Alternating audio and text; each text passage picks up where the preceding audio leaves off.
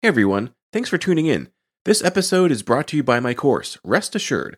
If you've been struggling with falling asleep, or staying asleep, or just not waking up feeling well rested, you've come to the right place. Cognitive behavioral therapy for insomnia, or CBTI, is the gold standard intervention in the management of insomnia. Rest Assured is a digital course that walks you through CBTI, step by step, with everything you need to succeed. Each of the 6 weekly modules guides you through some important background information for the different techniques, explores the evidence based techniques in detail, provides multiple examples of exercises so you can find the one that works for you, and reviews the work you've completed since the last module. And Rest Assured is just not another DIY left to your own devices, but rather, you get direct access to me, a board certified sleep physician, in twice monthly office hours, where you can ask me face to face any questions you may have about the course material. So check out www.wellrestedmd.com/RA to learn more. That's wellrestedmd.com/RA, or just head to the homepage and click on courses to learn more. Enjoy the episode. Hey friends and neighbors, you're listening to the Well Rested Podcast, episode number 26, Sleep to Remember to Sleep. I'm your host, Dr. Joshua Lennon. Haven't you been paying attention? Don't you remember anything I've said to you? I know the episodes aren't that long, but I've kind of been saying the same things for like 8 hours now over the last few months. Remember? If you don't, no worry. In this week's episode, I'll be discussing some of the relationship between your memory and your sleep. Because if your sleep is not optimal, neither will your thinking be. So it is understandable that you may not remember how to get your sleep more optimal. It's okay. That's why we're here. So what does sleep have to do with memory? This can be a pretty dense topic, so today we'll be summarizing just some of the data on sleep and memory.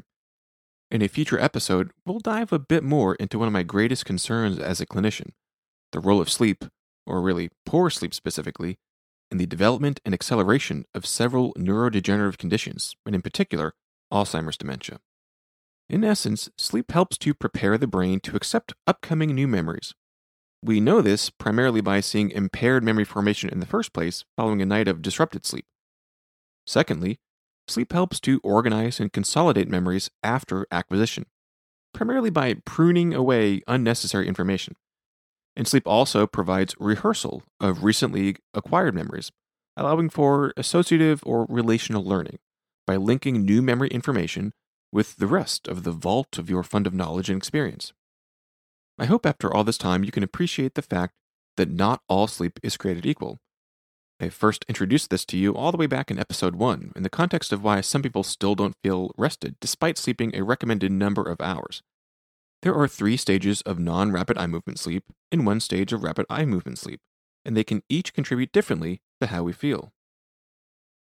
Stage N2, for the second stage of non-REM sleep, accounts for about 50% of total sleep among normal sleepers.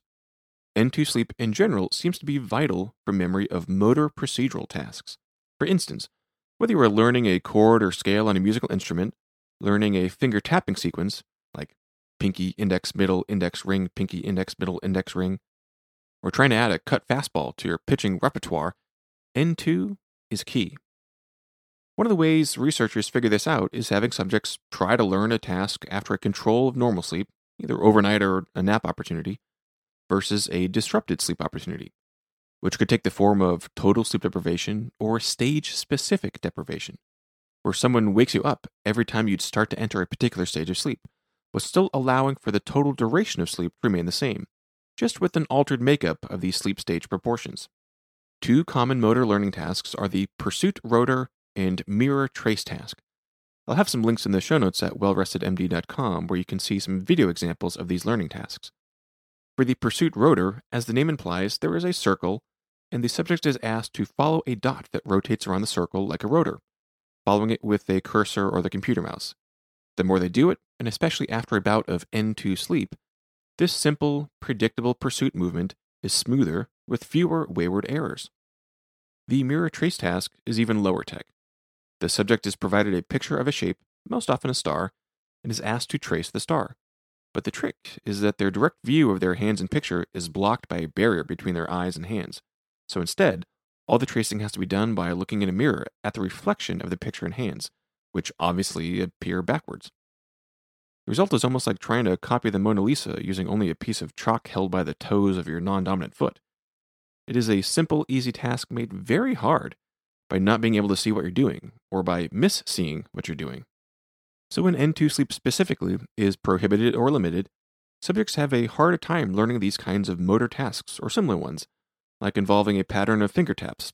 Think of learning a song on Guitar Hero. It's okay if you're not familiar with Guitar Hero, I'll have a link in the show notes. Apparently my only frame of reference are 2005 video games and whatever mid-90s pop and hip-hop songs were featured at the time on Jammer 94.5. Anyway, it seems that the amount, or whether or not someone achieves REM sleep, has no effect on the ability to learn these types of procedural and motor tasks. But that doesn't mean REM isn't important, as we'll get to soon. But before we move on from N2 sleep, it also appears that a particular feature of this kind of sleep is very important in declarative learning. As opposed to a physical maneuver in procedural learning, move A, then move B, then move C, then move A again, declarative learning is basically everything else, learning facts, figures, episodes, or events in a series. And the feature of N2 sleep that really seems to matter is something called a sleep spindle. When there are electrodes on the scalp measuring the electrical discharge of your brain cells as you think, we use the frequency, brain waves per second, and location to stage sleep, as well as several other important measurements in the field of neuroscience. Sleep spindles are small, fast waves that are generated by a deep relay station in the brain called the thalamus, having rapid back and forth discussions with the cortex, the walnut-looking wrinkly outer layer of the brain. These oscillations back and forth create these waves that we can pick up on the scalp. Now, exactly what kind of information or data packets are passed back and forth is not clear, but what is clear is that these spindles matter a great deal in memory. The density of these spindles, the number of spindles per minute of N2 sleep, is significantly higher in subjects who just learned a declarative but not a procedural task, as well as higher after learning a declarative task versus a non-learning control. This is most evident within the first 90 minutes of sleep. But we see that the density of sleep spindles also correlates with recall of information both before and after sleep. Meaning, having better immediate recall of a just learned fact makes it more likely that you will later have lots of sleep spindles when you next sleep. And, regardless of how well you immediately remember a just learned fact, you are more likely to recall it more effectively after sleep period during which you have more sleep spindles. Sleep spindles may be both a cause and effect of learning. Rapid eye movement sleep also shows some pretty interesting associations with learning. We talked in episode 19 about the role of REM sleep in emotional processing and memory integration, but it certainly plays other roles as well. We've seen for decades that animals generally feature greater REM duration and longer total sleep time following a learning task, but not a significant change in the duration of non-REM sleep. The same is seen in human babies. Some data suggest that the amount of REM sleep the night before helps to prepare the organism for subsequent learning, seen in both humans and other animals. However, the evidence is much stronger, favoring a role of REM sleep in consolidating and retrieving recently acquired information rather than just a preparatory role. Information acquired during wakefulness is reactivated and consolidated during REM sleep. Areas activated during learning tasks have been shown to be reactivated during subsequent REM sleep. The degree of reactivation is modulated by the strength of the memory during the learning episode, meaning that if you didn't really get it the first time around, there's not a whole lot to reinforce during REM sleep. Whereas if new information was easier to grasp or made more sense during that first exposure, that new memory is more likely to be even further strengthened during REM sleep. Some very interesting data has come out in the last decade demonstrating some of this. Using high-density electrodes, rats were observed learning a task, such as how to navigate through a maze in order to find the cheese. With these electrodes, researchers were able to see in real time a sequence of brain cell activation in a particular order. Then, when the rat was later asleep and having those sweet Gouda dreams, the researchers saw the exact same pattern, the same sequence of activity in the same region of the brain. It was as if the little rat was playing back the reel of straight, left, wrong turn, go back, right, left again, no right, right again, wait, stop, it's the cheese. But while the sequence, the particular pattern of brain cell firing in a particular order, was the same as during the learning task itself, the difference, however, was that the speed of the pattern was different. In fact, it was as if the rat had her little paw on the fast-forward button, speeding through the memory. This alteration of neuronal firing speed may have something to do with the time distortion or time dilation that we experience during dreams. Like how you can experience hours, days, or even weeks of experience only to wake up and realize that mere minutes have passed by, like a dream scene from Inception, becoming an old man filled with regret. Now, whether all memories, like non-navigational memories, are played back like this is not clear. It is clear, however, that human memory does not work like a tape reel recording of what happened. Your memory of an event is more like a tape reel of your internal experience and perception of what happened, with all the frailties, distortions, distractions, and bias manipulations that entails. We also tend to do a bit of editing of memory as well every time we access it, perhaps in an effort to make everything more internally consistent when we come across new information that may not quite jive with the way I remembered it. REM sleep's role in creativity is similar to what we explored with emotional processing. As discussed in episode 19, we don't just have a tape recorder capturing visual information like a DVR on your TV. Rather, your brain is capturing tons of small memory subunits. Your body position, smell, taste, stress state, empty or full stomach, agitated or calm demeanor. Lots of information is part of the memory that has nothing to do with what's happening right in front of your nose, which is part of the reason why your recall of an event may not have such high fidelity to the reality of the external event, because it's been colored by the reality of these internal events. Your brain takes all these memory subunits, each little bit of information, including bits of the visual and auditory information too, and recombines them. How is each little subunit related to some long ago learned piece of information, or memory from 2 weeks ago, or a memory from 10 minutes earlier? These recombinations of loosely related or completely obscurely related memory subunits doesn't just make for the weird and randomness of dreams, but it is also your brain's way of trying to solve a puzzle. Simply, the puzzle is how does this new information relate to previously acquired information? But while your brain is running these are they related calculations, new and interesting combinations of thoughts and ideas result. So we wake up after REM sleep with a new sense of creativity. Problem solving is also improved after REM sleep. Word puzzles like anagrams are the subject of a lot of these studies demonstrating the creative power of REM sleep in unlocking difficult to figure out problems. Because of those weird recombinations of memory subunits in REM sleep, we are better at creative processes in abstract reasoning, and can even appreciate more readily even minor or weak associations between seemingly unrelated items that we couldn't realize prior to that episode of REM sleep. But we do see an effect of REM sleep on our recall. Since you haven't gotten in a nap yet since the beginning of this episode, N2 sleep seems critical for remembering motor and procedural tasks, like first move this, then move that, like learning a new song and an instrument. A particular part of N2 sleep seems to be highly associated with non-procedural or declarative memory. The greater the sleep spindles, the better the recall. But REM sleep too plays a role in the recall of declarative information. If you had to choose what kind of sleep to achieve after learning something to have the best chance of remembering it, it ought to be REM. Recall of information is better when you achieve isolated REM sleep more so than after isolated non-REM sleep. An isolated non-REM sleep is more effective at improving recall than if you just stayed awake for the same duration.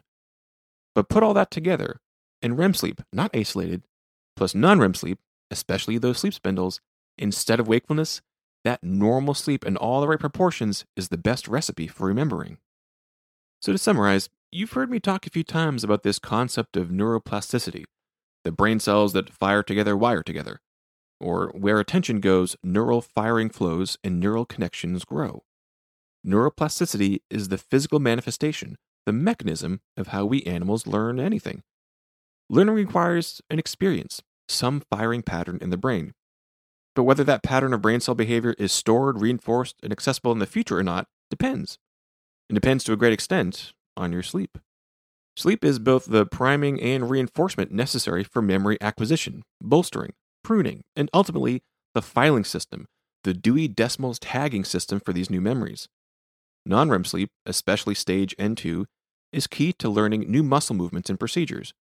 One particular feature of N2 sleep, an electrical signature called sleep spindles, is important for declarative or non-movement based memories. It may be both a cause and an effect of strengthened memory. And the all-important REM sleep is key not just for emotional processing of recent memories, as discussed at length in episode 19, but duration of REM is a biomarker of new memories. The same memory subunit recombinations that allow us to learn by dreaming to extinguish fears also allows for recombination and associative or relational learning with all of our previous base of knowledge. Helps us to integrate this new information with the rest of everything our brain understands about our universe of experience. This allows for greater association of ideas, manifesting in improved problem solving and overall creativity. Isolated REM sleep also appears more effective in helping us to recall newly acquired declarative memories as well, more so than isolated non-REM sleep, and especially more so than wakefulness alone. But full, normal sleep, non-REM plus REM together, is really what seals the deal. Sleep is how our brain gets ready to learn. It's how our brain retains what is learned. And when sleep is failing, by quantity or quality, we see the results as difficulty concentrating, difficulty with short-term memory, difficulty with problem solving, inflexible or rigid thinking, difficulty with long-term memory, difficulty with appreciating how recent events fit into the narrative of our experience. In effect, poor sleep leads to poor thinking in general because thinking about the past, the present, and the future relies on sleep for the mechanism of thinking, neuroplasticity, and the ability to compare to prior experience or to plan for future potential experiences. Taken to the extreme, this failure of thinking caused by the failure to achieve normal sleep is the basis for neurodegeneration, the progressive, unrelenting self-destruction of the brain, cell by cell, marching further and further into the abyss of dementia. Failure of normal sleep is the mechanism by which dementias like Alzheimer's develop and accelerate, as we'll explore in a future episode. So efforts to protect your sleep, not by going overboard, but just by maintaining normalcy. These efforts don't just better ensure a good night and a well-rested next day, but normal sleep is the insurance policy mammalian biology has taken out against the threat of brain deterioration. So remember to get a good night's rest, because without it, you stand a much higher chance that the ability to remember will itself be laid to rest. Created a little handout for you, so if you head over to wellrestedmd.com/day, you can get a free cheat sheet to a day in the life of the well-rested, including some specific best practices to get that good snooze. That's www.wellrestedmd.com/day. Be sure to hit subscribe in your favorite podcast player to get all the latest episodes. Leave us a review, and head over to wellrestedmd.com for more information. Thanks for listening.